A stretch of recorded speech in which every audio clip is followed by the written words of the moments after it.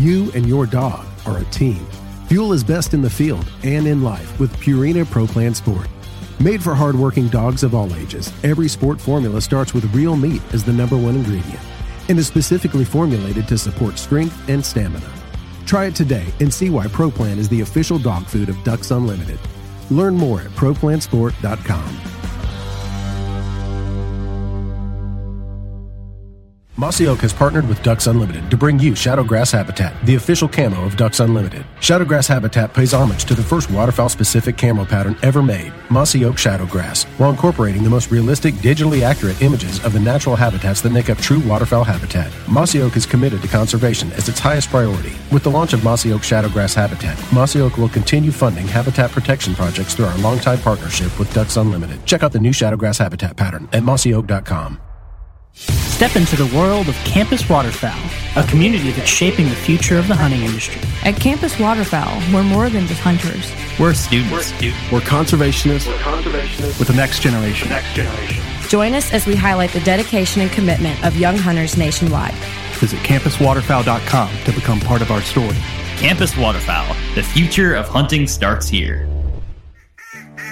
We are the Ducks Unlimited Nation, united by our passion for hunting, the outdoors, and conservation.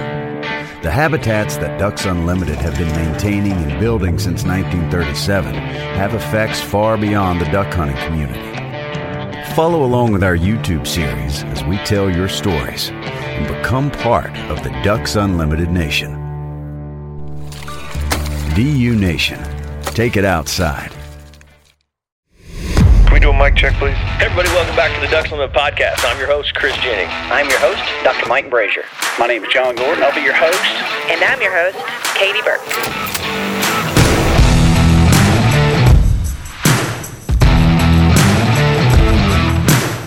Welcome to the Ducks Unlimited Podcast, the only podcast about all things waterfowl.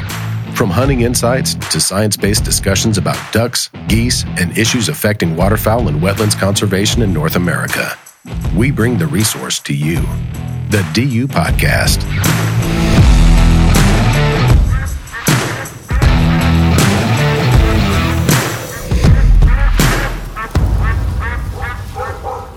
Hey everybody, welcome back to the Ducks Unlimited Podcast. I'm your host for this episode, Mike Brazier. Joining me in studio is my co-host, Chris Jennings. Chris. How are you, Mike? Doing well. It's good to see you. Good to be back in here with you. And our guest on this episode is second year in a row we've done this now, and I guess we didn't scare him enough that he refused to come back this year, so we're thankful for that. Dr. Heath Hagee, waterfowl ecologist for U.S. Fish and Wildlife Service, National Wildlife Refuge System, Southeast Region. You got it all. Wow, that's well done. Good. Well done. All right. Good to be here. Thanks, Mike. Thanks, Heath. We got a lot of compliments on the episode that we did with you last year, and it was totally attributable to you. I'm confident in all the expertise that you brought to this, and this is the start of our season in review episodes. We've released an episode already where we've talked with Dr. Scott Stevens, looking forward to the prairies. We've gotten that update. Now we're going to do a bit of sort of retrospective discussion of the 2022-23 hunting season, and we're going to have a number of episodes that will touch on this topic. Today is going to be the kickoff, sort of the overarching discussion. We'll look at some broad-scale weather patterns, how they unfolded, our perception of them. We'll share some insight from various people that we connected with over the season, maybe some of our hunting experiences in different locations, if they were good or bad, why that may have been outside of our poor shooting, if that was the case. And you said you weren't going to talk about me this early. Yeah, we'll get to that in a second. But then we'll have a couple of other, at least 2, if not 3 episodes to follow up on this with maybe some more sort of specific locational information from different regions, the Great Lakes, Pacific Northwest, and we're efforting a couple others as well. So to start with, one of the things that it seems kind of appropriate to do is go all the way back. Think about and talk about where we were as spring of last year, almost a year ago, as it was rolling around and as we were looking forward to the breeding season at that point. If you'll recall, we had just come out of at that late January, we were still deeply entrenched in a very severe drought, even on the prairies. 2021 was near record drought on the prairies. There were not a whole lot of birds produced, and And also, the other significant thing that happened last spring, was the first time in a couple of years that we had the breeding population survey. So a lot of things were coming together about this time last year that were giving us a lot to talk about, making us a little anxious in some respects. But then, because at that late January period, it was still really dry. Thankfully, we got a series of very strong late winter storms, and I think even an early spring storm across mostly the Dakotas. That's right. And I think southwestern Manitoba, maybe southeastern Saskatchewan, those areas benefited substantially from some of those weather systems. Western prairies pretty much stayed fairly dry. Right, we still had some drought hanging on there. But nevertheless, that was the kickoff to, I guess, the entire, that's where what we see in the fall and winter and what we as hunters like to chase. That's where it all begins, setting the stage, habitat conditions, and then the breeding population size. And then we got the numbers from the breeding population survey, and they were low, 34.2 million. And what was that, like 12% below? I'm looking at the numbers here in the traditional survey area, 12% below the 2019 number. That was the last time we had that. And then, but 4% below the long-term average. I don't want to necessarily dig into all the details of that survey and those results. But Heath, I guess this is probably the first time we have had a chance to talk with you about those results. What your reaction was to the survey numbers, but then also what you were thinking as you saw those weather systems unfold and how it was improving wetland conditions. What was Heath Hagee thinking about this time last year? I'll take on the BPOP one first. I was surprised they weren't down more. I thought actually after, we missed the BPOP for a couple of years, so we were really in the dark as to what those changes are. We had a couple of what we all thought were pretty bad breeding years. And so a lot of us actually were, I hate to say we were relieved because the numbers were down, but I actually thought they would be worse. And so I was relieved that they weren't worse than they were for most of those species. And then, many of us coming up, through winter, we were pretty worried about the prairies, as dry as it had been again. But then we had some, even into April, we had some snow in the Dakotas, as I recall, and I think it really saved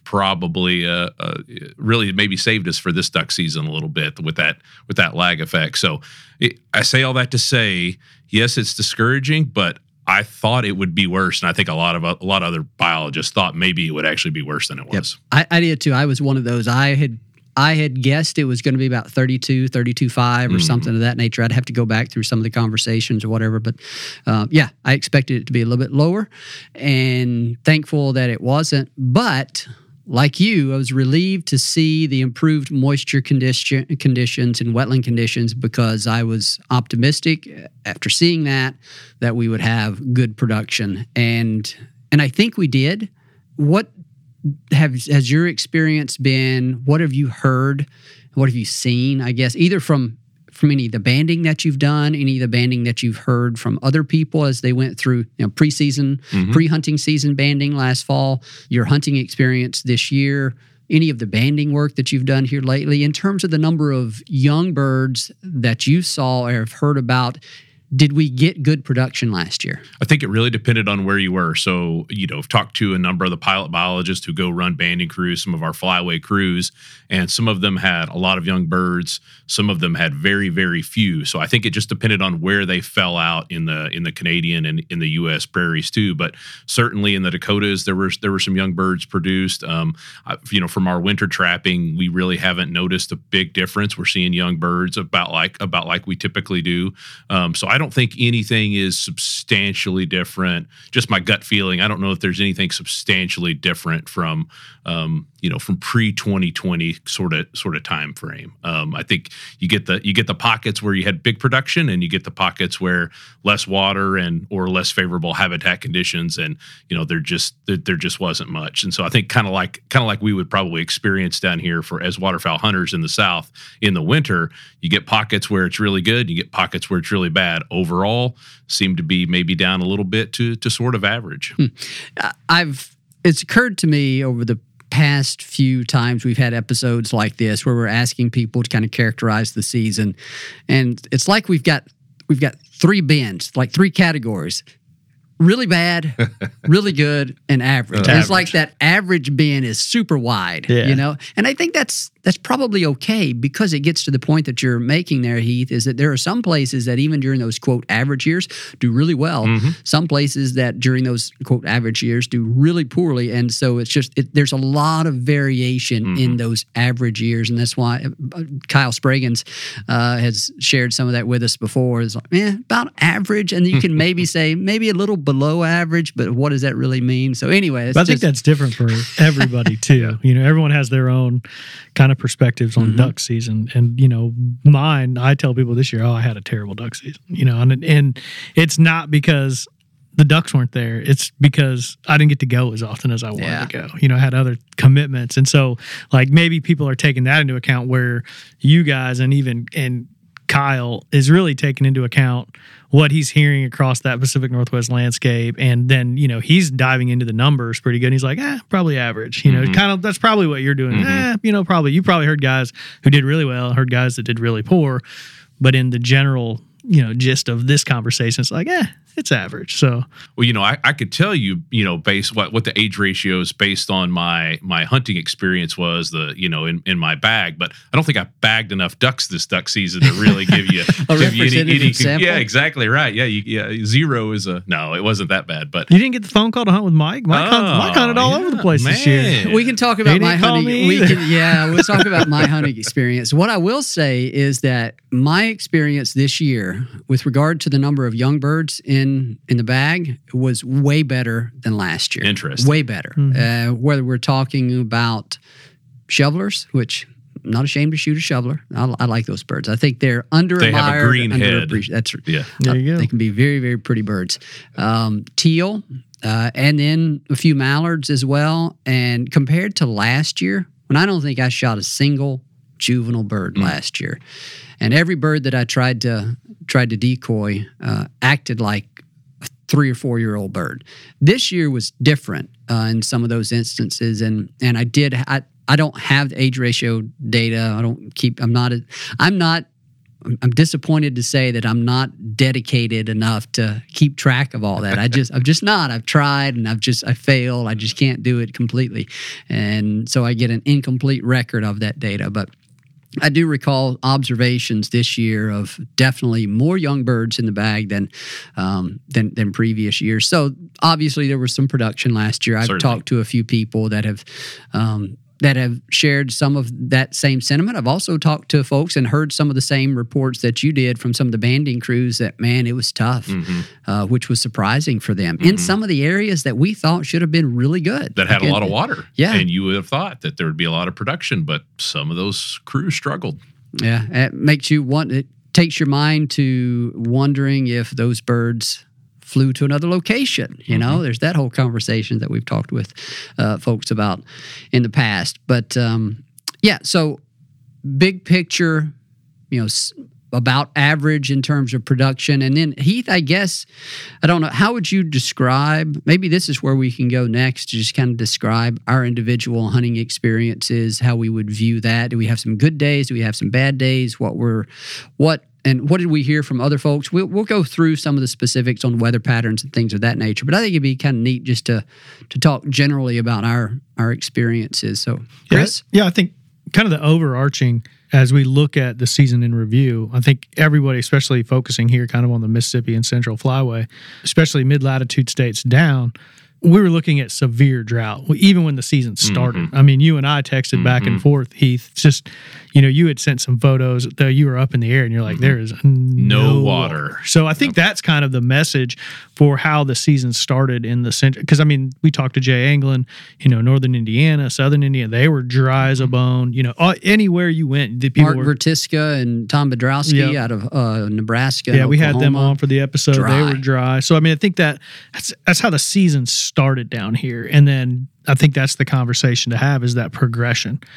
Did you see that progression when you were flying your surveys from just bone dry and to getting little bits of water here and there, and then a bunch of water, and then the duck showed up? Is that pretty much how it worked? Yeah, that's it. I know we're going to get to that, but it was a slow increase in December. This northern MAV, this area of the Mid-South, a slow increase. And then it happened. Then it got cold. We got some rain. Got real cold, and it happened quick in late December. Yeah, and I know just from we'll talk about my experience just dealing with like the Migration Alert program and dealing with the freelancers there, and they're contacting waterfowl managers all over the country, but like everyone was saying the same thing, no matter what state you were in, from late October to Thanksgiving. That was there were people in Arkansas who were like, oh, my farmer's not even pumping. He won't even pump because we're going to lose the water. It's so dry. So as you get through that super, super dry spell where everyone's bummed out. Now, granted, as I say that, there was lots of people who had water. And if you had water, you were in business, especially in Arkansas, North Mississippi. I mean, those guys were all pumping if they could. But I think that is just kind of the overall message there. But I heard from Southeast Louisiana to, Mississippi, South Mississippi, these guys had good duck seasons. I mean, normally we get the emails from Southeast Louisiana, especially.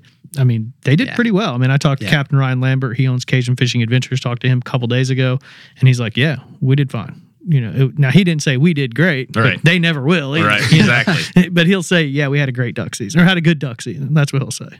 My phone and my email stayed pretty quiet for most of duck season, which is an anomaly from the last several years. That's right. So when that happens, I assume everyone's at least getting enough to sort of get them satiated. Yeah. I heard the same thing out of some of my friends in Louisiana. I would check in with them after the opener. I didn't check with them very much on teal season. Teal season was a bit weird. I had some weird reports. We talked with Jay England about one of those. Winus Point, just the birds, the teal. Teal never showed up at Winus Point, which is really weird.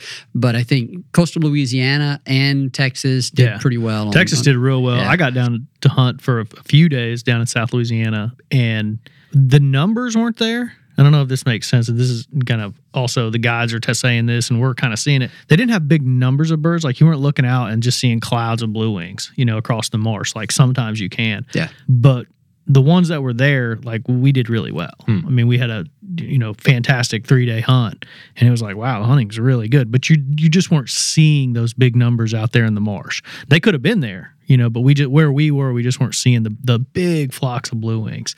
And I think that really continued throughout much of the season for those guys down there. And especially, I can speak to Southeast. I didn't get over to Southwest side, but that's a totally different, they seem to do really well over there consistently. But the Southeast guys, they didn't have big numbers, but they had good hunts. So no complaints. I didn't get out teal hunting a single time. Did you? No, yeah, I didn't. Chris, other than that trip? Yeah. It seemed, for me, I think I was busy with work and other things, and it flew by, and it's like, oh, bam, teal season's here, then bam, teal season's gone. I didn't even have a chance. Unless you were taking that trip to the coast at that time of year. Yeah, there wasn't a whole lot around here. Let's find water. You couldn't even find water almost in the Mississippi River at that time. Yeah. I mean, that was when they were. Oh, that's right. That's right. Barge traffic slowed down or stopped. Yeah, we were real dry. That's right. I forgot about that, sort of as a measure of exactly how dry it was on this landscape.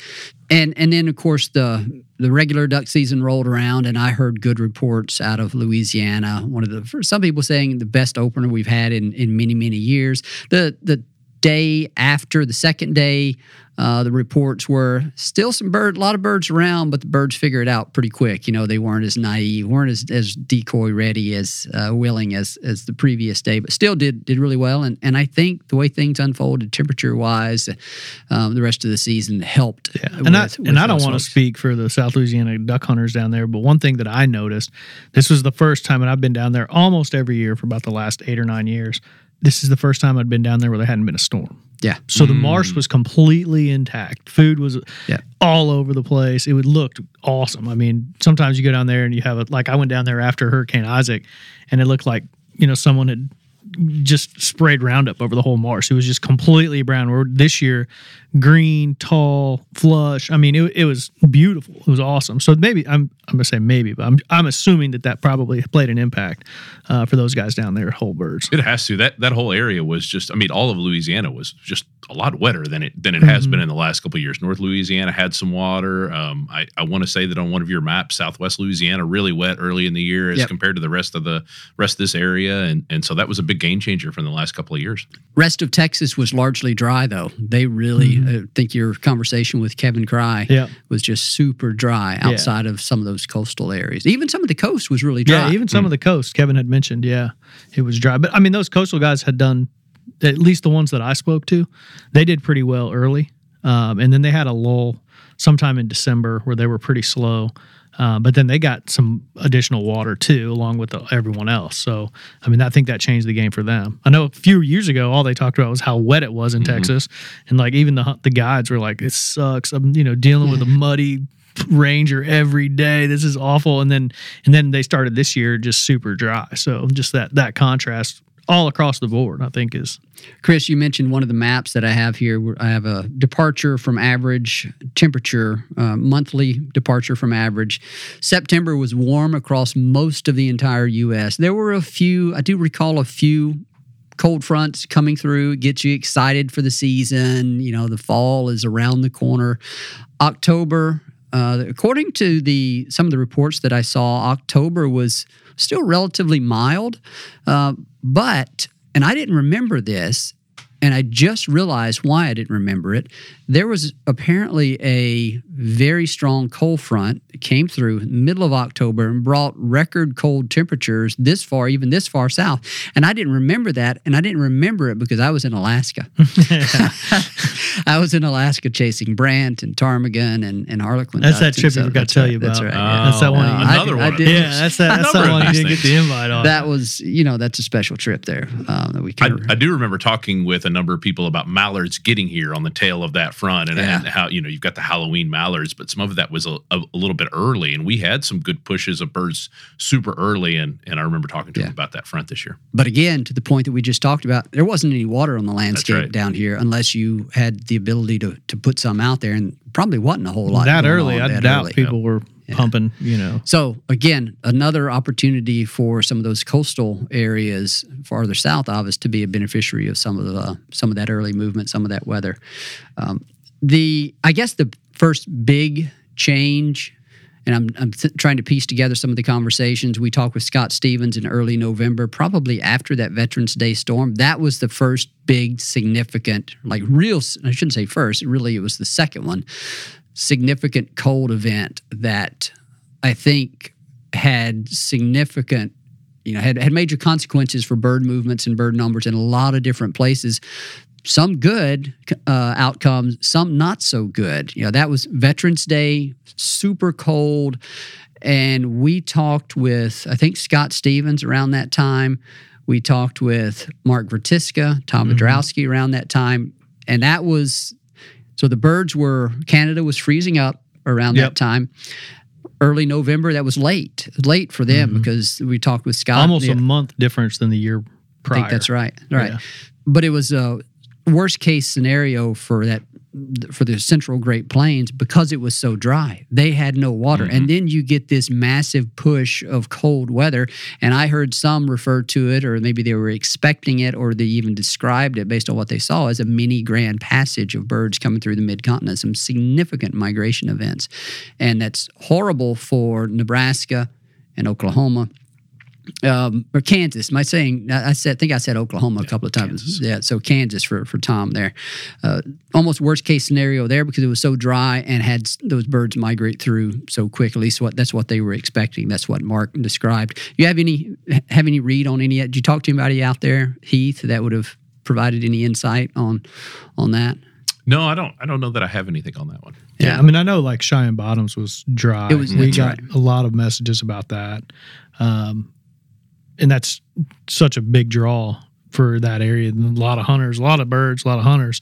And they were bone dry. But I also think at that same time, which is interesting, and just in doing those migration alerts, the Illinois River picked up a ton of birds there. And just going back and forth, and we're all kind of guessing and assuming. And if we could think like a duck, I'd probably be a better duck hunter. But with it being so dry in Kansas and Nebraska, I really felt like a bunch of those birds maybe hopped over into Illinois, in that Illinois River, the confluence area. They seem to have a bunch of birds early, at least positive reports. I don't know if you heard that as well. They had a lot of birds. Where they came from, I don't know if it was Mississippi flyway birds hanging up. I don't know where they came from, but they had a lot of birds and they held on to them for a while. They did. And I don't want to say record numbers, but some of the specific species numbers that were being reported by the Forbes Biological Station, some of them were like, plus 214% over, last year. And, it was just huge numbers. And those are a lot of green wings, I think, showed up there. I don't know how well that translated into successful hunting for some of those guys from the Illinois River. But I do know that, just those numbers were pretty shocking. And I kind of took that as, it's so dry. They have a little bit of water.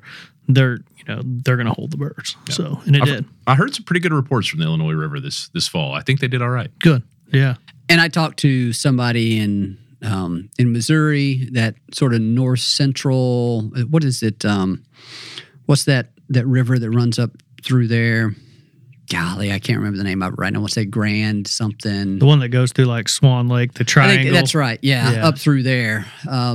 They did really well. It was one of their better years, but it was not consistent throughout. It's like you had to be there on the right days. And if you were there on the right days, you did really well. And I think they did well on most days. But if you want to really experience a great day, I think you just had to be there. So when conditions were right, and ended up they had one of their better years. So had some birds there. Timing was right for them, I guess. And the other thing that I noted from following some of those sort of weekly or semi-monthly reports from Missouri and some of the other states is that on the backside of those cold fronts, when you expected birds to move in or move out, almost every time the counts responded the way you expected them to. We lost a lot of birds, whether it was that December cold. I guess it was around Christmas, That's right? Yep. Missouri lost a ton of birds. Yeah. Had almost zero on their counts. That's right. Now, whether they left Missouri or just went to the rivers, I don't know. I'm sure it was a little bit of both. Because Missouri only does their counts on state properties, correct? State and federal. And they do some federal. They do federal? Okay. Yeah. Okay, yeah. Well, that would make sense if it got cold in some of those areas. They're probably moist soil management type things where those ducks are just going to bounce to the river, Missouri River, wherever. I think that probably happened some. I think they largely lost birds with that. And that's sort of my anecdotal just kind of impression is that they moved south just from some of the flying that we did in and around the Boot Hill and up in Illinois, and just sort of, so we didn't, not flying with Andy or anything over there, but just in that geography, it was cold and it was icy, and there weren't any birds, and certainly no birds that weren't very cold hardy. So, that really, we can get into this, but, really just left with mallards and maybe a few gadwall. Everything else that's a little less cold hardy, they were gone. They were way south. Yeah. And when you say way south, I really think, and I heard a lot from the guys who hunt like South Mississippi, who some of these guys have struggled for the last 3 or 4 years, and they picked up a bunch of ducks at that time, and they held ducks for a little while. They had, most of those guys had pretty good seasons, but Arkansas's numbers jumped right then too. They did. But in some pretty, that was actually perfect timing because the rivers were getting close to going out, which is prime real estate for waterfowl, and it was almost that same time, and it worked out. I don't think when they did this survey in Arkansas, it didn't reflect it as much as what I thought, but I also think some of those transects weren't in some of the White River backwaters or whatever, some different areas there. I think that they had a bunch of ducks and picked most of them up from Missouri. I think so, and so we were doing a few small scale surveys, like on Big Lake. We were doing them every 2 weeks this fall. I was texting you pictures of that. And right before, or kind of in between some of the Arkansas Game and Fish surveys, so I think they flew on the 5th and 6th or something like that midwinter period. And they had a flight before. But really when Big Lake hit its huge number was that 23rd. I think we flew on the 23rd, so right before Christmas. Yep.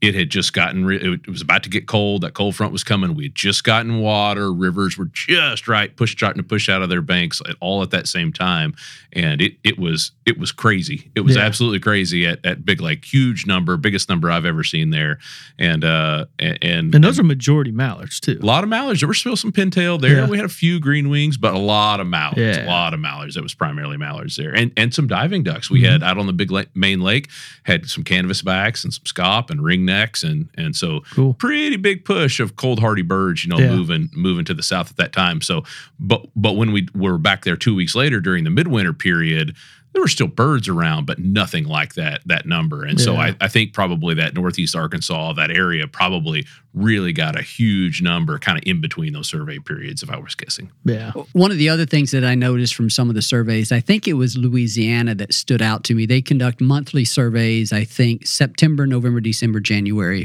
I think the November survey preceded that strong Veterans Day storm, so their numbers in November were really low. Just the timing was bad on that, and I want to say maybe for December also it was maybe in between cold fronts or cold outbreaks or something of that nature, and I forget how January played out, but I think some of their numbers were good. They were good once in you January. get to and I think December was pretty good also. None of them were record breaking or anything of that nature, but I think they were about average, which average in recent years for Louisiana is really good compared to what they've had in the past couple of years, some of those time periods. And so that was good to see that, and good to see that they were the beneficiaries of some of that weather that we talked about, and the beneficiaries of it being dry up north of them. There's no doubt about that.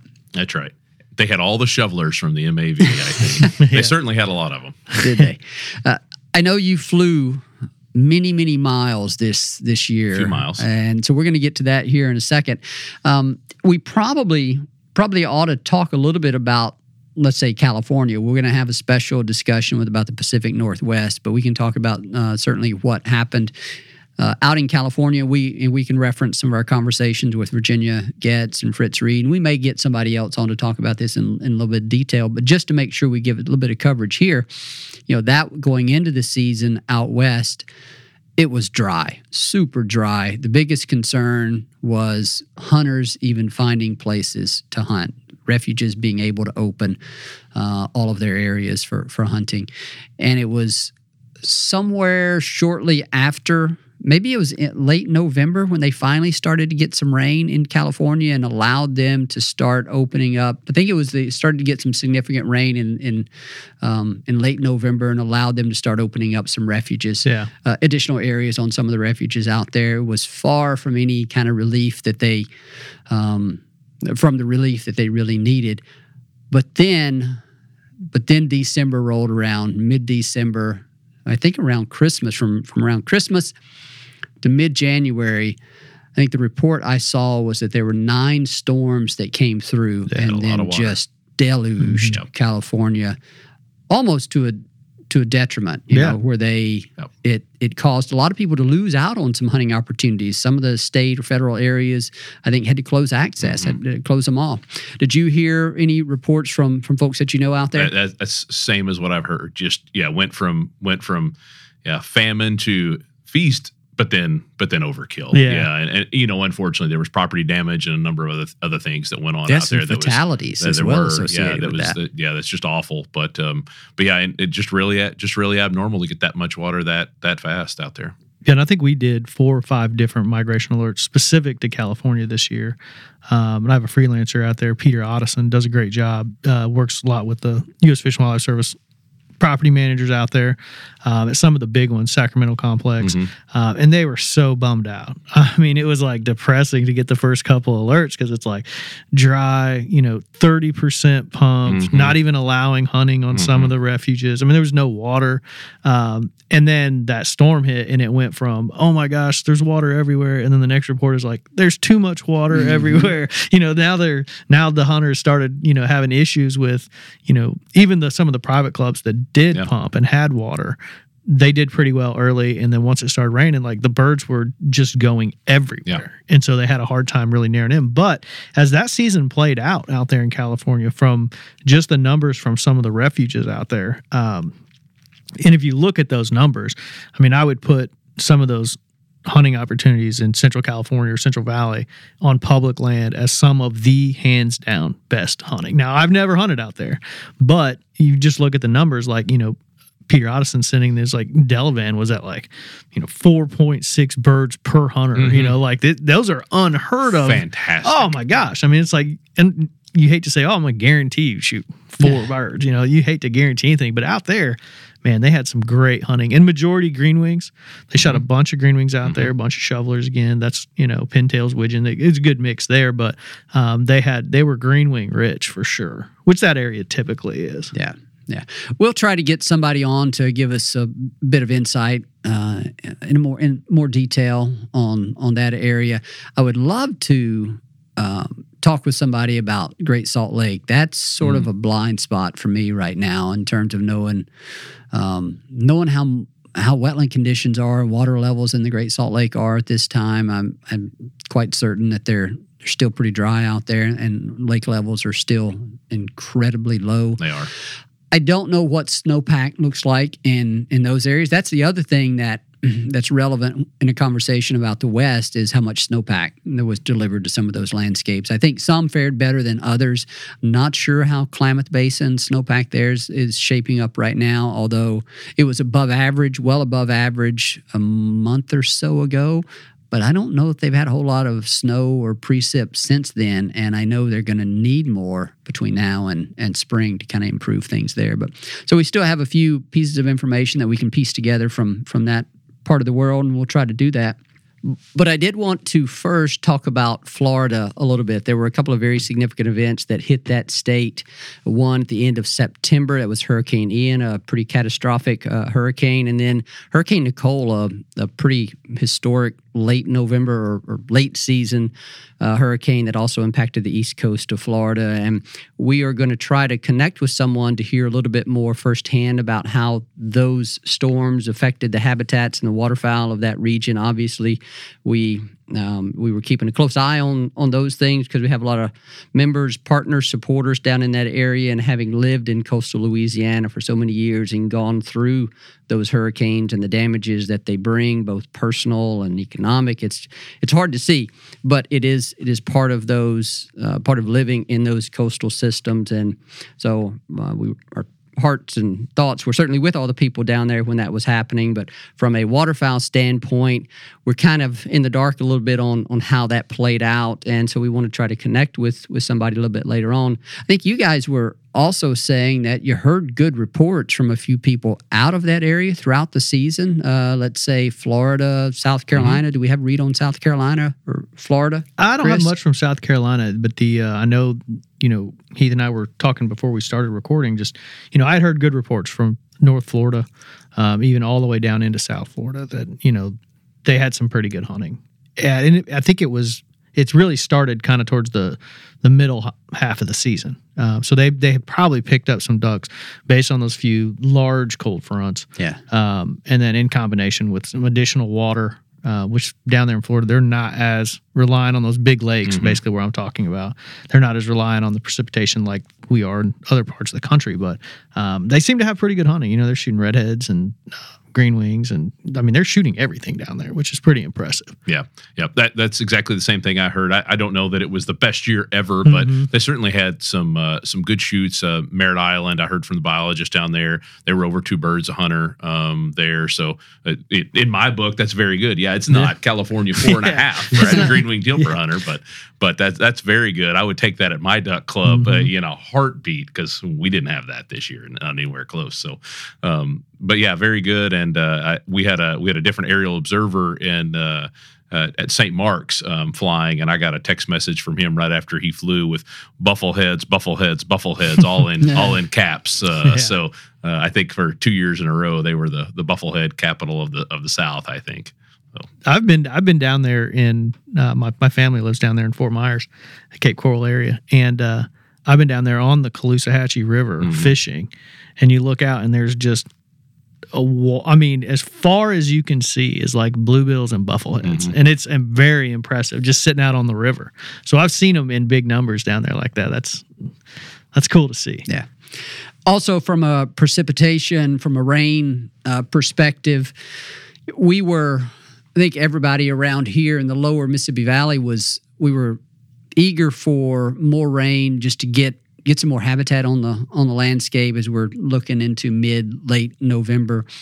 We wanted that to benefit ducks and duck hunters, but then also avian flu was the thing that was really blowing up at that time of the year. And that's another reason why some of these rain events stick in my mind is that when they were happening, I'm thinking, okay, well, that's good. It's going to put more water on the landscape. Hopefully it'll get some of those birds to move into different locations. Whether they actually did that, I don't know. But we've talked in another episode about kind of how that avian flu issue played out over the winter. But the other thing that happened, Chris, you were talking about when rain started to accumulate in Arkansas and lower Mississippi Valley, started to flood some of those new areas. My read on it from talking to a few people is that sort of shifted the fortunes of some of the hunters in that landscape. Like the people that had the birds early because they were able to provide that early habitat were doing well during that time. But then once that water got on the landscape in all those new areas, the birds kind of redistributed, and you kind of saw a shift in the fortunes of who was benefiting from that. Did you hear any of that type of situation play out? Oh, absolutely. I mean, in Arkansas, that pretty much plays out like that almost every year. The early birds, and this is just, even talking with Luke Naylor for the last 5-6 years doing these and the migration alerts, that early opener of the season is typically your more managed or pumped water. That's where it gets good. As you get into that mid-December when Arkansas is supposed to be getting rain, or typically does, some of those rivers go out, creates new habitat, and then it just goes, you're feast or famine either way. Because I'm on my lease is pumped rice fields, and we typically do better early, and then we have a long lull until like the first week of January. And it's almost like, not that the birds necessarily come back, probably picking up more, whatever, but like that whole month of December is pretty slow for us typically. And that's usually because they get water, the ducks move, and our place was a little bit of, we were weird this year all the way around. We didn't shoot many mallards, which typically we do. And we just didn't have them. We had other ducks, but we had gadwall this year, which we hadn't had gadwall in like 3 or 4 years. Gadwall made up 80% of our bag.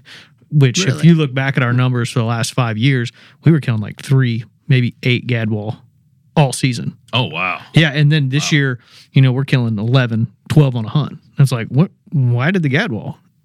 Why did they all of a sudden decide to show up here? So that's where my gadwall went. Maybe. All right. Maybe. Now I know. Maybe I got your gadwall. My gadwall. But yeah, you're right. I mean, as soon as that water changes, I mean, that's the flip of the switch, and really that goes to and there's no complaints there. I mean, I'll go after them on the White River too if I could get the opportunity, but that public land hunter who's always kind of ho-hum early in the season, by that time, as soon as you get that rain, that's when there's 350 boats at Clarendon Boat Launch, and it becomes a circus over there. But no, I mean, those guys did really well.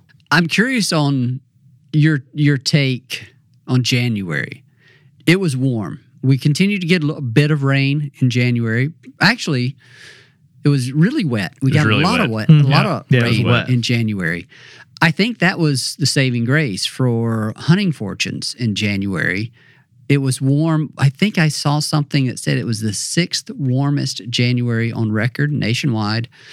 If it weren't for those frequent rain events that created some new habitat, flashy habitats in some of the locations where I hunt, it would have been tough. There would have been nothing to force birds to get out and try new things and expose themselves to hunters. Heath, you have any, is that kind of the way things played out over there where you are? Very much. Yeah, very much the case.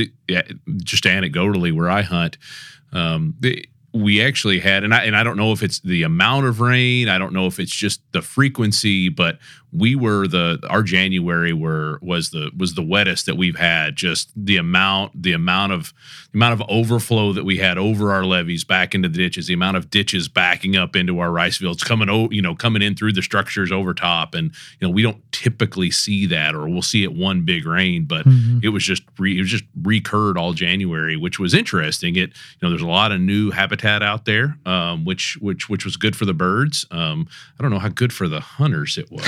But good for the birds. Depends on which hunter you're talking about. That's right. Yeah, good for the river. The Cache River, White River, folks that are running up and down the rivers chasing the birds out in the timber. I think that it only got better and better and better for them as you got to go where they are. That's right. That's right.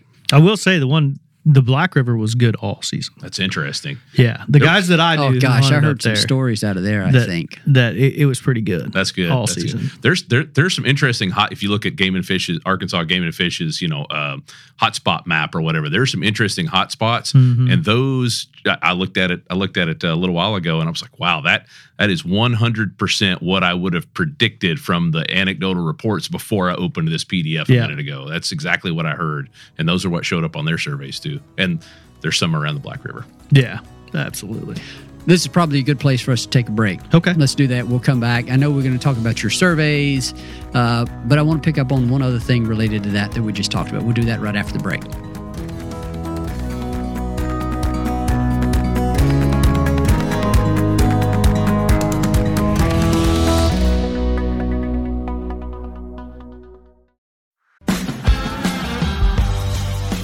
You and your dog are a team. Fuel is best in the field and in life with Purina Pro Plan Sport. Made for hardworking dogs of all ages, every sport formula starts with real meat as the #1 ingredient and is specifically formulated to support strength and stamina. Try it today and see why Pro Plan is the official dog food of Ducks Unlimited. Learn more at ProPlansport.com. Mossy Oak has partnered with Ducks Unlimited to bring you Shadowgrass Habitat, the official camo of Ducks Unlimited. Shadowgrass Habitat pays homage to the first waterfowl-specific camo pattern ever made, Mossy Oak Shadowgrass, while incorporating the most realistic, digitally accurate images of the natural habitats that make up true waterfowl habitat. Mossy Oak is committed to conservation as its highest priority. With the launch of Mossy Oak Shadowgrass Habitat, Mossy Oak will continue funding habitat protection projects through our longtime partnership with Ducks Unlimited. Check out the new Shadowgrass Habitat pattern at mossyoak.com. Step into the world of Campus Waterfowl, a community that's shaping the future of the hunting industry. At Campus Waterfowl, we're more than just hunters. We're students. We're conservationists with the next generation. Join us as we highlight the dedication and commitment of young hunters nationwide. Visit campuswaterfowl.com to become part of our story. Campus Waterfowl, the future of hunting starts here.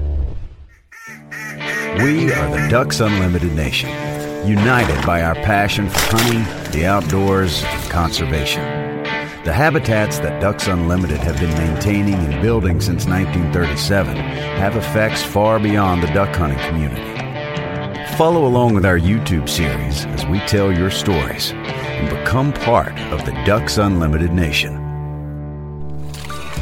DU Nation, take it outside.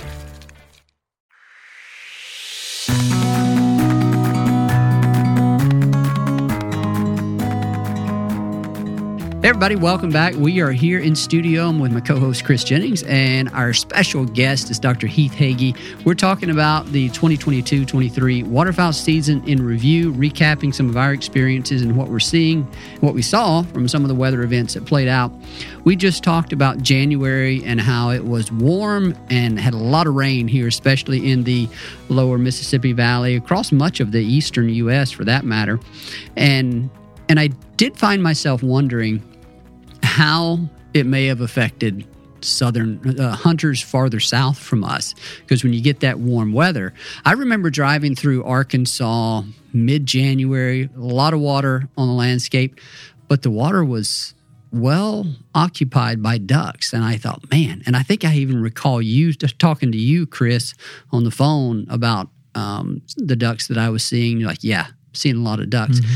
I found myself wondering if we weren't already seeing some migrants coming back from Louisiana, because past research has told us, radio telemetry research from 30 years ago, that ducks will do that, during the winter. It could be that they were starting their northward migration. It could be they're using their sixth or seventh sense to pick up the availability of this moisture, these new habitats and other landscapes.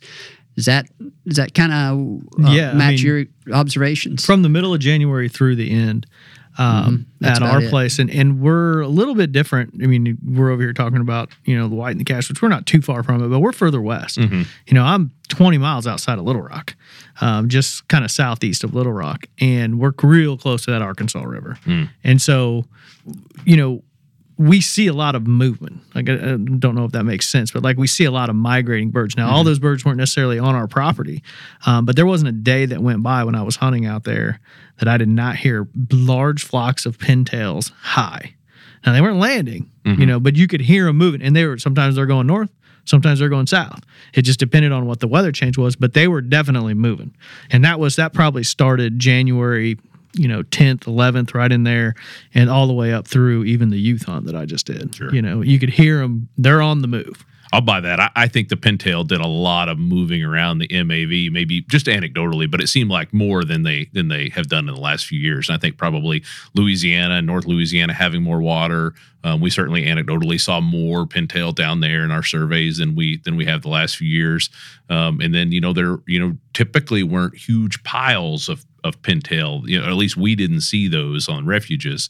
Maybe they were somewhere else, but they seemed to be more scattered. And I'll agree. I think really late in the years when we started to get them popping back up, coming back up into the northern part of the MAV. Heath, this is as good a place as any to transition to your observations from your surveys. I think we talked about that last year, and that was that's a piece of information that you can bring to this conversation, because you're flying. Was it a 2-week period or something of that nature where you're flying all across the Southeast? Tell us about that. That's right. Yeah. So we've got a number of different aircraft, different observers, myself included, and we fly from Southern Illinois all the way down to the Gulf Coast, even went into Texas last year a little bit. We've got crews going from North Carolina all the way down to the Georgia border as well, covering the Gulf Coast from, right at the Louisiana, Texas line all the way over into Florida.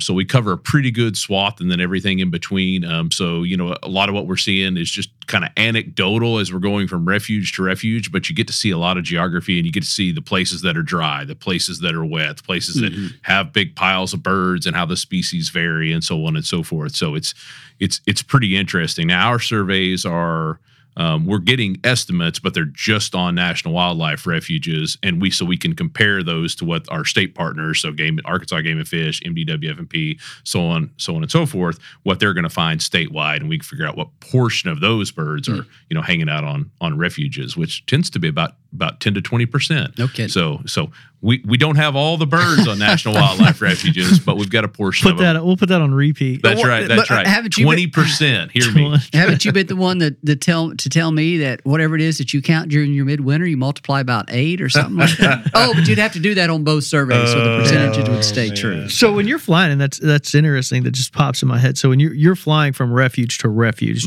not necessarily just like a transect, you're flying from West Tennessee, you're flying over the Hatchie, and then going from there to Wheeler. That's right. That's right. So and we'll pop down, and we've got transects on each refuge, but just within our boundary, or sometimes we've got a proclamation area, so we'll be out, flying over the Gulf or something like that in our proclamation area. So we do transects, and we do, sort of whole area counts, but it's only within that refuge boundary, as opposed to some of the state agencies, which some of them will count their WMAs, but some of the other ones, they're going to do line transects across the whole portion of the Delta. Yeah. So they're going to get that estimate for a watershed. For Arkansas Game and Fish, it's a watershed, as I recall, estimate, and then of course for the whole portion of the state, whole eastern portion of the state. And their transects may or may not intersect a refuge. They do. Some of them include some of the refuges, but they don't generate a refuge specific count, or even a WMA specific count, or some of them do, some of them don't. So that's how they differ. And so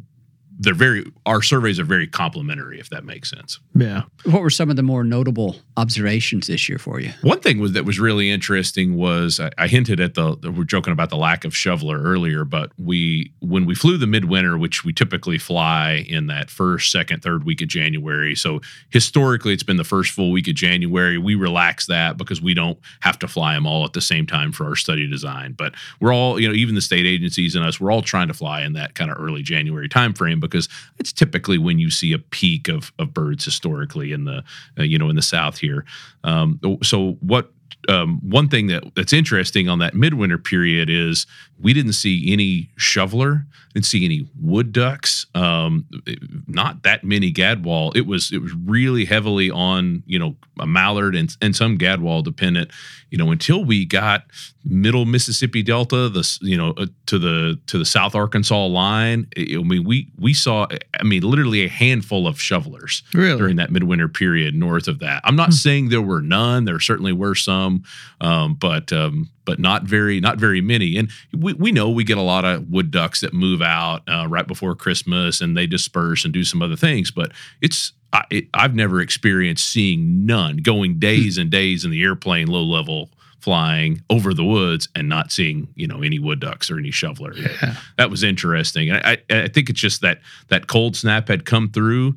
We locked up for a week. It depended where you were, but around Memphis, you could walk on the water for a week around here. And on the thaw, there were a number of people. I heard some really poor reports actually right on the thaw of people. I know some people did really well, but I heard a lot of people that say that they hunted that thaw right around the first of the year and didn't do very well. And I think probably some of that was because a lot of those species, they're going to be using the rice fields, using the bean fields, real shallow water.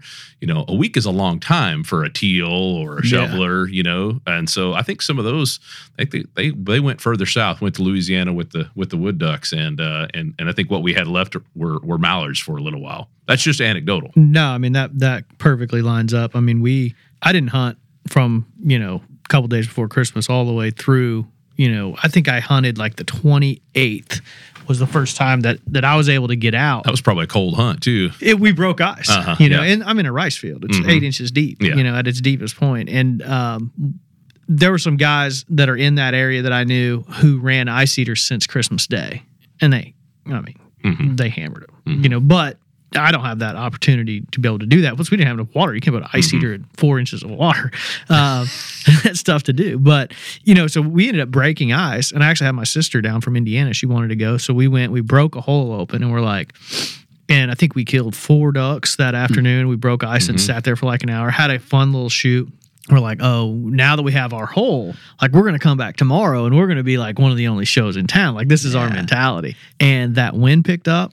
And I think it even sprinkled a little bit at night. And we woke up in the morning thinking that we're going to be like, have this little hole where that's where all the ducks are going to go. All of our decoys were pushed over to the side because it opened everything. Everything around was wide open. So that was like and like you said, it was like 4 inches of ice. Yeah. It was a lot of ice. So the ice moved. Yeah. So you get sheets that were moving around with that rapid thaw. Yep, that's right. It was a weird thaw. It was a weird thaw. And I think that probably hurt some of the hunters. I think maybe they were in the same boat I was, where it's like, all right, let's get there maybe a day early, rust a hole, hunt the next day, where we got there that day and you never really had enough opportunity to hunt a thaw.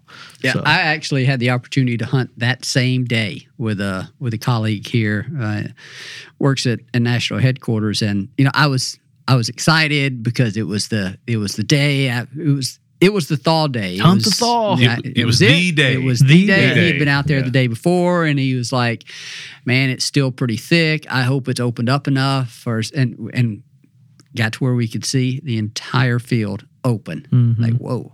And we didn't do very well. We didn't. We took a few shots and killed a few birds, but that was it. And so I'm like, dadgum, I got excited. Yeah. Of course, you always get excited, right? And you're supposed to. Yeah. But another thing I heard on that during that same time, the Arkansas River was loaded. Like the guys who went over and hunted the Arkansas River, I'm sure Mississippi was the same.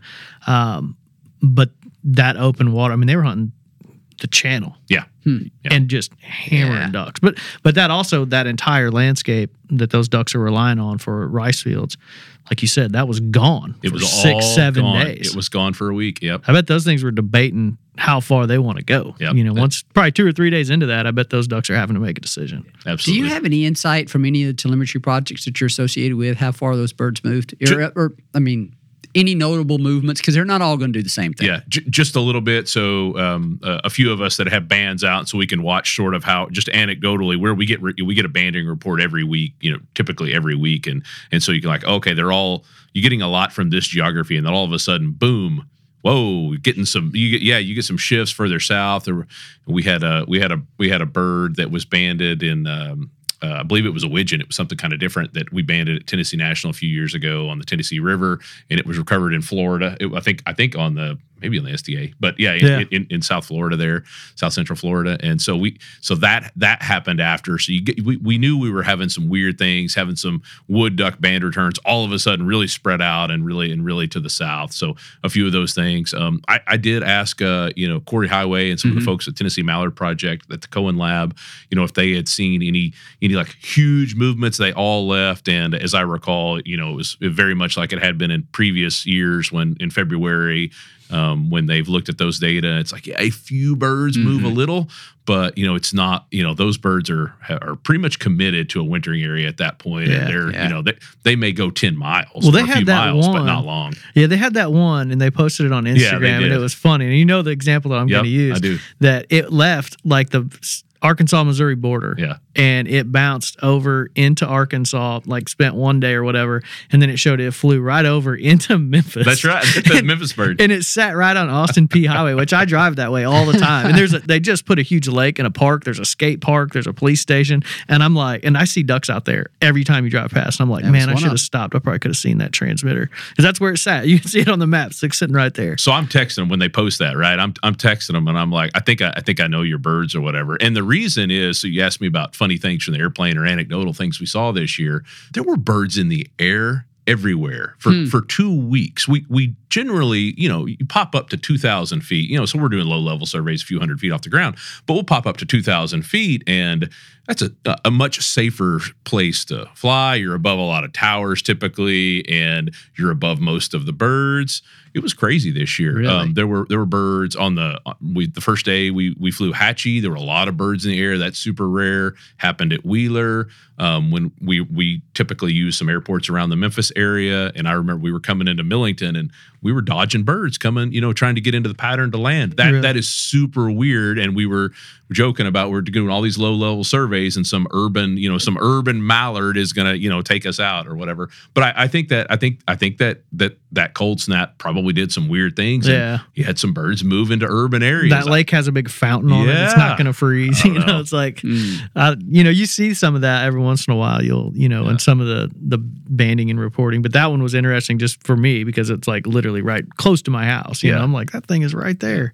Yeah. So I don't know. So maybe some wonderful ornithologists can call in and school us all on why birds appeared to be flightier this year during the midwinter period. But they sure seem to be that should have been good for duck hunters. There were a lot of birds flying around in the air, and I don't know if that was, we had some strong south winds right after that, so I don't know if it was just that interplay of factors, but that was one thing that was really noticeable and different than most years were in that airplane. Yeah, and you mentioned an area, and I've mentioned it earlier, and you just mentioned it again, but Wheeler National Wildlife Refuge. Such a unique little area. It's an oasis there. Yeah, and I talk about it here with our magazine editor, Matt Young. He's very familiar with the area, and we talk about it all the time because I hunt with a bunch of guys from Huntsville. They have little leases around there. It can be pretty good. It can be. The secrets, everyone, and also the reports that I was hearing from those guys, the guys who were hunting Guntersville this year did really well. They had some great hunts down there, some good, and I think a lot of that has to do with that really cold. If you're hunting Guntersville, that's big water and lack of water in other and lack of water in other areas. That's right. And the Tennessee River was super dry, so I know Arkansas picked up water, West Tennessee picked up water, the whole Mississippi Valley picks up water. I wasn't paying that close attention, but when we got to the Tennessee River, Wheeler super dry, the driest I've seen it on the midwinter survey in the last few years. Cross Creeks and Tennessee Refuge and Bustletown, all those super dry. Yeah, they were having trouble, filling up their impoundments, even getting everything filled up. We're sandhill cranes at Wheeler all over the mud flats. I've never seen them out there. Like Survey wasn't designed great to pick them up out there because we usually don't see them out there. It's not, we know where we're going to see them. And so, it sort of gave us some issues trying to count the cranes at Wheeler this year because it was super dry. And the river was just really low there on the Tennessee this year. Yeah, like I said, that's an interesting little area. And I think one thing, that is notable, those guys shoot a lot of black ducks. Mm-hmm. And I don't if those birds are coming straight down from the Great Lakes or how that one of the last hot spots. I'm not sure it's a hot spot anymore, but one of the last strongholds where you can shoot some black ducks in Mississippi Flyway. But south of Ohio. Yeah. No, I mean, those guys that I hunt with, they have a couple little timber holes, and you're not going to kill a bunch of ducks, but you're going to shoot a black duck. And they're like, come on over. And I haven't done it. And that's a pretty cool little shoot. But Wheeler is an impressive place that it doesn't seem to pop up on people's radar as much. And that little migration corridor that those birds seem to use, it's very unique. And this year it seemed to be, while maybe the numbers weren't reflected early in the survey, those guys seem to do pretty well around Wheeler. Yeah. Talking about black ducks, I've killed a few in my life. Growing up in North Mississippi, it was a place where we would get some just about every year. Whenever I see a pintail, Drake pintail, I get excited. When I see a greenhead mallard, I get excited. But man, I don't think there's any bird, dabbler certainly, that gets me more excited than a black duck when you see it. I mean, and people that aren't familiar with black ducks will ask you the same thing.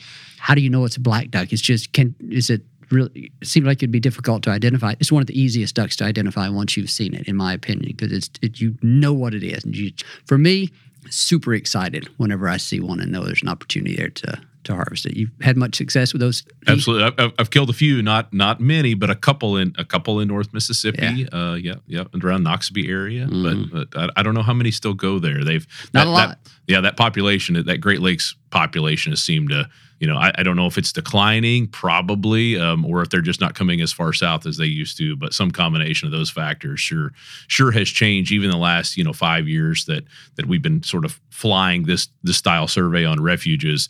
The numbers at Wheeler, the numbers at Tennessee National, that used to be those were the hot spots. Those were the 5,000 black ducks we would expect to see, or even more than that every year. And we're seeing a few hundred or a few dozen in our surveys now. There's something special about them. I love them. That's a good species. Yep. A couple of notes. We were talking about what any of the transmitted birds that we're familiar with did. One of them, I think, went to Sardis, one of those reservoirs in North Mississippi for a short period of time. And stomping around your neck of the woods. And I think we saw some do that on that February freeze from a couple of years ago as well. Go down south a little bit and maybe hang out on some of those large flood control reservoirs for a little bit, which is, 7 or 8 years ago, I had a place just in Robinsonville, just outside of Tunica, and we had no ducks. And we're like, where are all? And it was something weird. There was like a dry year, and they were doing some work on one of the water control deals at one of the big reservoirs there. So they had lowered Arcabutla down to like 1 inch. Oh, wow.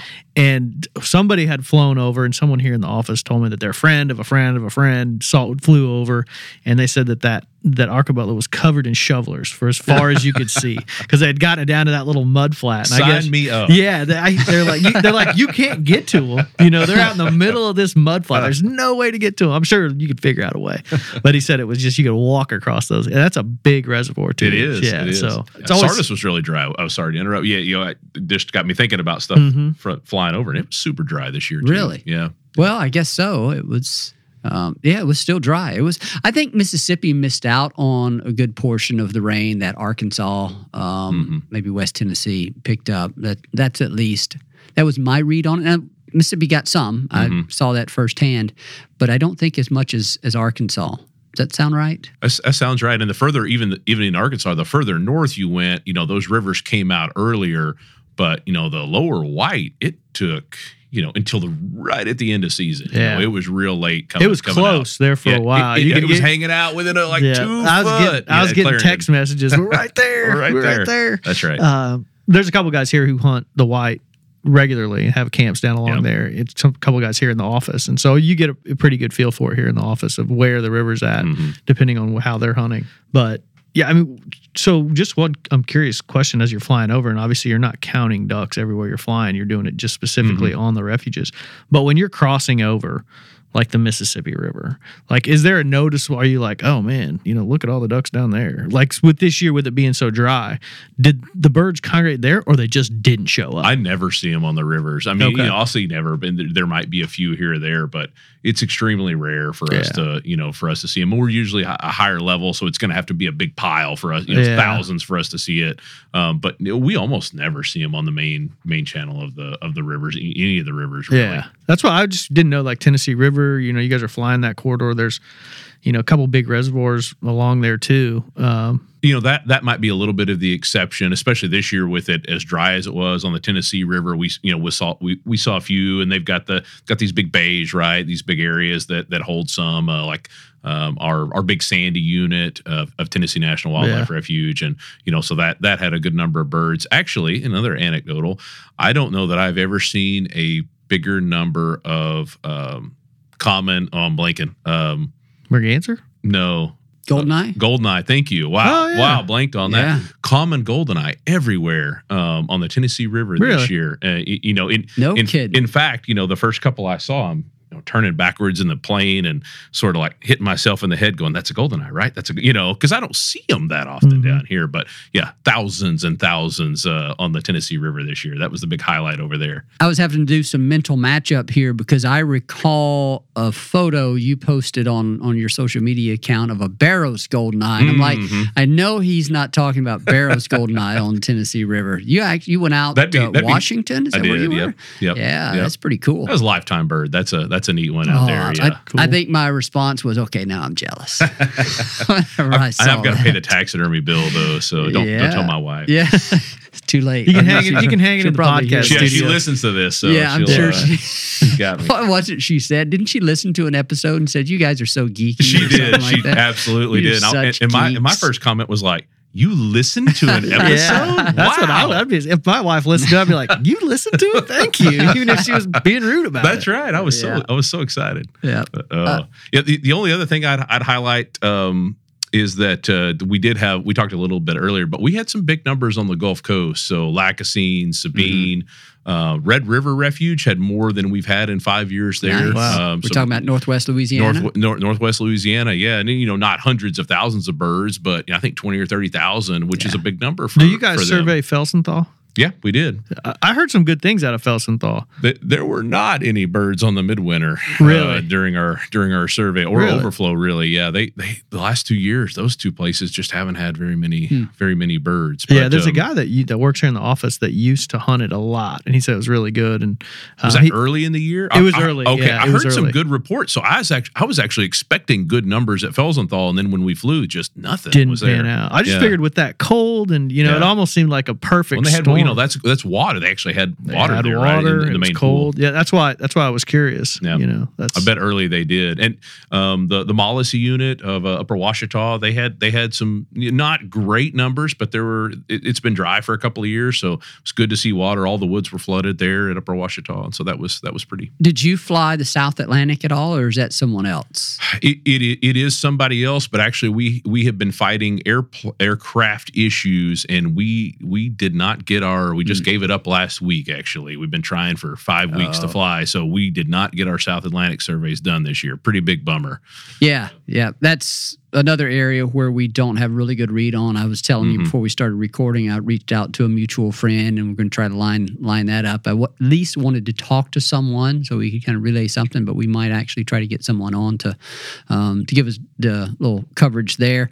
Also, in the Atlantic Flyway, we spoke with Mike Schumer in December, and I think at that point he had described it being very slow for them, at least for his part of the flyway. He gets out a few times. He said, I'd get my couple of mallards, and then that was about it. Otherwise really slow, not a lot of weather. That was before a bunch of that weather kicked in there, though. It was, but that's getting pretty late for where he's hunting. I'm looking at these temperature departure maps, and that's pretty much the one area of the U.S. that for every month was above average warm. December even, They did get some weather, I know, and they got some snow, certain lake effect snow. I'm not sure how widespread any of that snow was, but just record lake effect snow. That's a pretty small area, but I know they were expecting cold weather. When was that? It must have been early December, and they got some. That was going to move some birds around. He got pretty excited about that. But I think Heath was saying even at that time it was getting pretty late for him. You know, it's they probably had lost most of the smaller ducks had already moved south, but it just sounds like they didn't have the right kind of weather to make for really productive hunting opportunities. And yeah, every month here, the northeastern U.S., the New England states, above average temperature. And shoot, January of this year, man, that was really warm. That was the warmest part of the U.S. So it wouldn't surprise me if they had tough hunting in maybe some of those inland areas, coastal areas. It may be a bit more consistent out there. I really don't know, but anyway, that's another area that it'd be nice to get a little bit more coverage of, but I'm not sure we're going to be able to pull that off. But this year, I'm looking at the precipitation for that part of the country. They got a little bit of rain, precipitation in December. It looks like January was pretty good, but I don't. Chris, from any of your migration reports out east, do you have any insight there? I mean, I think New York State, and a lot of guys, we get most of our information from like Sarah Fleming, and they're kind of upstate New York, around Montezuma National Wildlife Refuge, and I think they started out pretty good, and then it just slowed. They got those kind of calendar ducks that they always have, and then it slowed down, like you said. It was warm. I didn't hear a bunch of complaints. That normally we would get, but I think they were just kind of a stagnant month of November for them. I think that probably hurt most of their hunting. But the coastal guys seem to do well in the North Atlantic, and we had some reports on that. There was some decent sea duck hunting even early. They seem to have birds. So, but then once you get down into the Chesapeake Bay, I think a lot of those guys struggled. There were some, of course, just with any situation, some winners and losers on the fact that they were a little dry early and warm. So that probably put a little bit of, dampened some of those hunts. But overall, I didn't hear a ton of complaining. Again, it didn't seem like it was the greatest season ever. It didn't seem like it was the worst. Just kind of in between. And honestly, I don't think it was the lack of birds as much as it was the lack of weather to move them around in that region. The other thing that would have affected them would have been lack of ice on the Erie. That's what absolutely. Mike was saying. That's a big determinant of when they get some of the divers from Long Point, Lake Erie, and of course we spoke with Jay Anglin, and he was talking about Lake St. Clair. Unbelievable numbers of redheads. Wow. Miles of rafts of redheads, Lake St. Clair and some of those other areas. And I'm looking at the ice cover maps here or graphs for the Great Lakes. Lake Ontario was like at less than 5% ice cover until really through the end of January. Wow. Lake Erie jumped above average to about 20% ice cover, and that has to be around Christmas is probably when that date was. But then by mid-January, according to this graph here, they were completely open again. And it wasn't until late January that ice storm, what we had is an ice storm down here, that it pushed ice cover numbers up for Ontario and Erie. So that would have certainly hindered any kind of movement out of the Great Lakes. It would have benefited the North Atlantic. So I suspect that's part of what folks would have suffered from up there. Snow, in terms of snow being another driver of bird movements and things of that nature, I don't know that it played a big role this year. At least I didn't feel that way based on what I was hearing, because it was typically associated with those real strong cold fronts, and you felt like it was those cold fronts and the way they really locked up some of that northern water that was probably the big driver of some of that. Now, there was obviously some heavy snow in the Dakotas, and I think that's going to have an effect, obviously. Sure. But it didn't. I don't remember that snow being terribly widespread throughout the mid-continent. It got down, and if it did, it didn't persist. I'm looking at this here. early January. Had pretty good snow cover throughout the Dakotas, throughout Minnesota, but it kind of fades once you get into Iowa. Doesn't say that Iowa, Nebraska, right in there. They really didn't have much snow cover. No, I think we really just had that one big pulse, through the mid-continent that we had it for maybe a week or two. Yeah.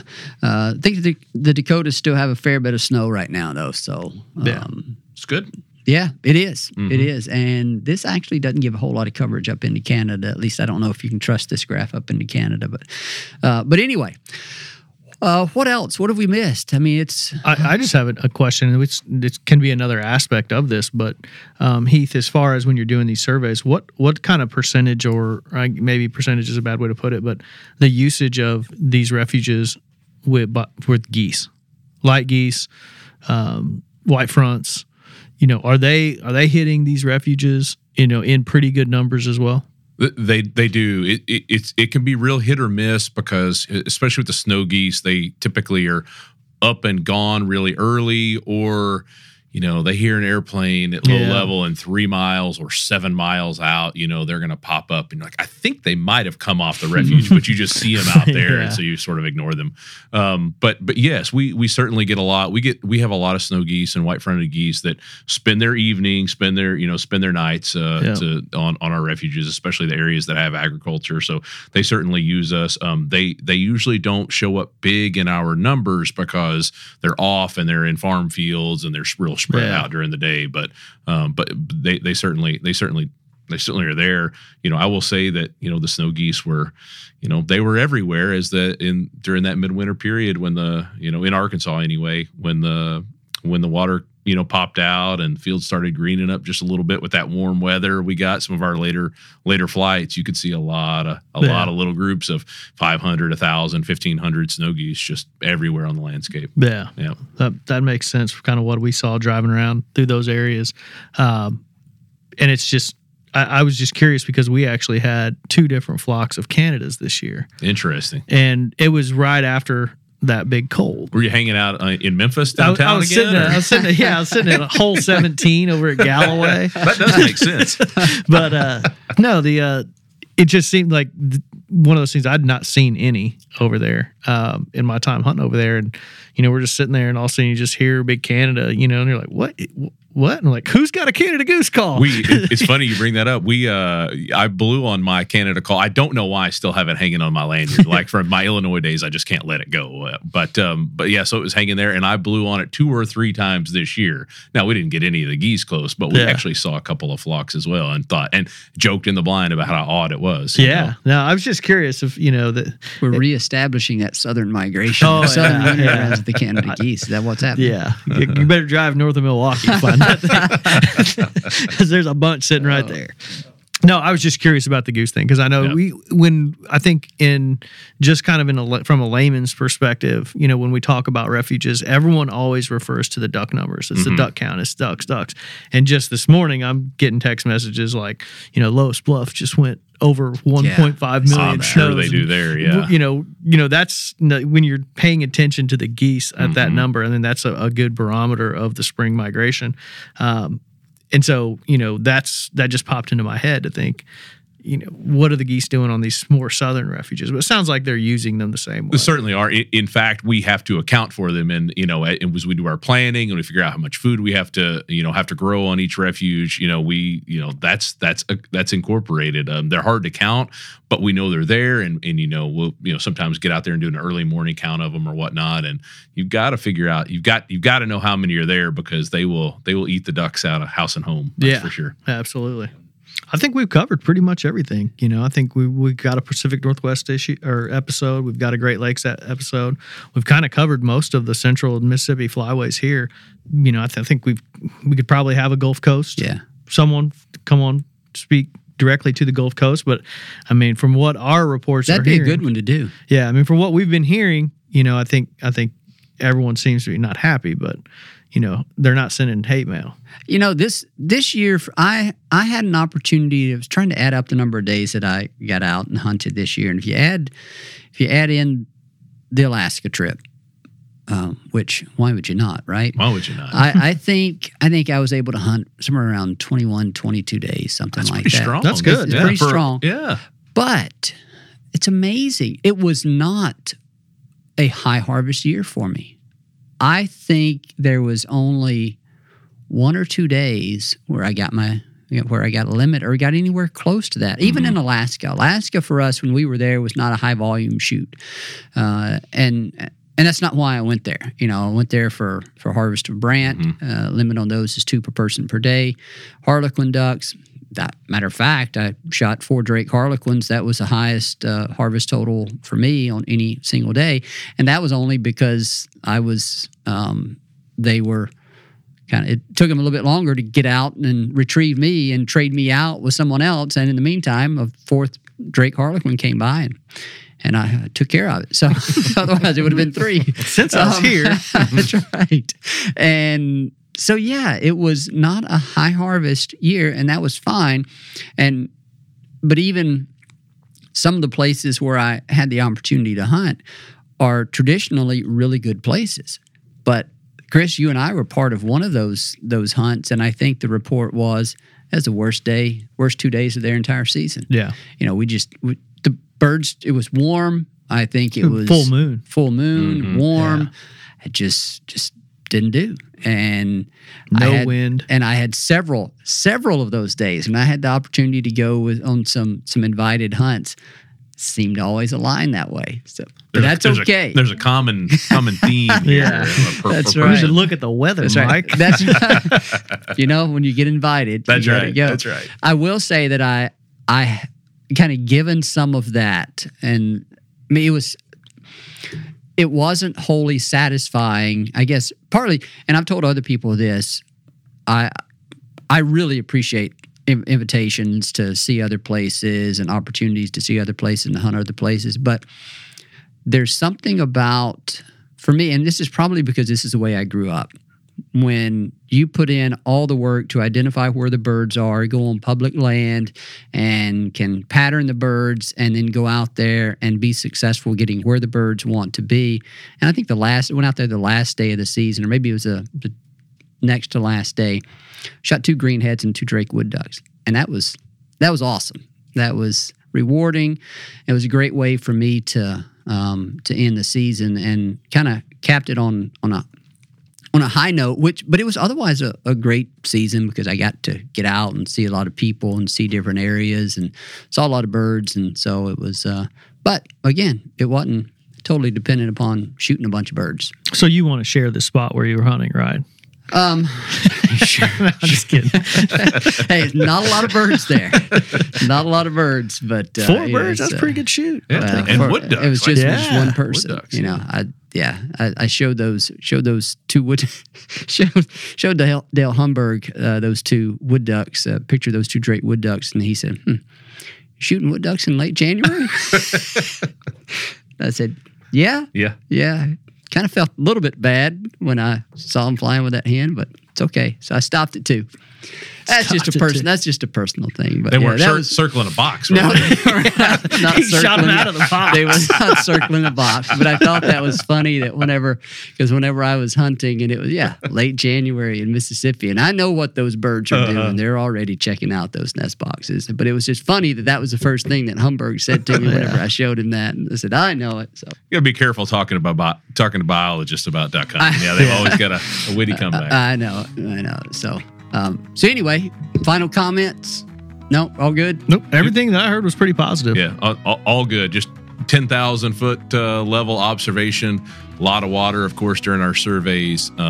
Not big piles of birds anywhere. Usually we're accustomed to at least a few places have 100,000, 150,000, 200,000, and there like Lacassine was really good. There were some good spots on the coast, but nowhere had that big pile during the midwinter period. Big Lake was really good that week, a couple of weeks before, right around Christmas, but everywhere had 5,000 or 10,000 or 15,000, at least on refuges. We didn't see these these huge piles on refuges. I suspect what they were really spread out on the landscape, or they were out on private land, so like the north areas of the cache. One of the biggest pile of birds I saw was not on a refuge, but was just north of there, north of the cache, some of our cache river ground, and was out on private land. A lot of pintail and a lot of mallards up there. All right, we're going to wrap it up here. Chris, thanks for being here. Heath, thanks for being our special guest again. We always appreciate what you're able to contribute here. And this has admittedly been a little more focused on the Central Flyway, Mississippi Flyway. That's fine. We're going to supplement this with episodes from a few other locations. We appreciate people tuning in, appreciate your interest, and so we look forward to catching you on a future episode. So with that, I'll also thank our producer, Chris Isaac, for the great work he does on these. And yeah, we'll catch everybody on a subsequent episode. Thanks, y'all.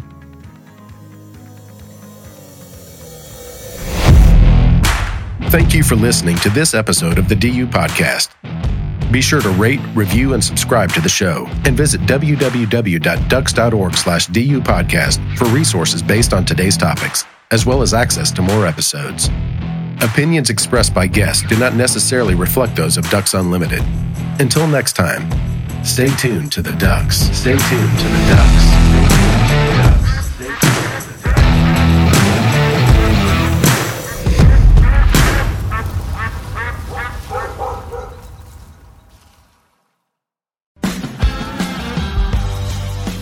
You and your dog are a team.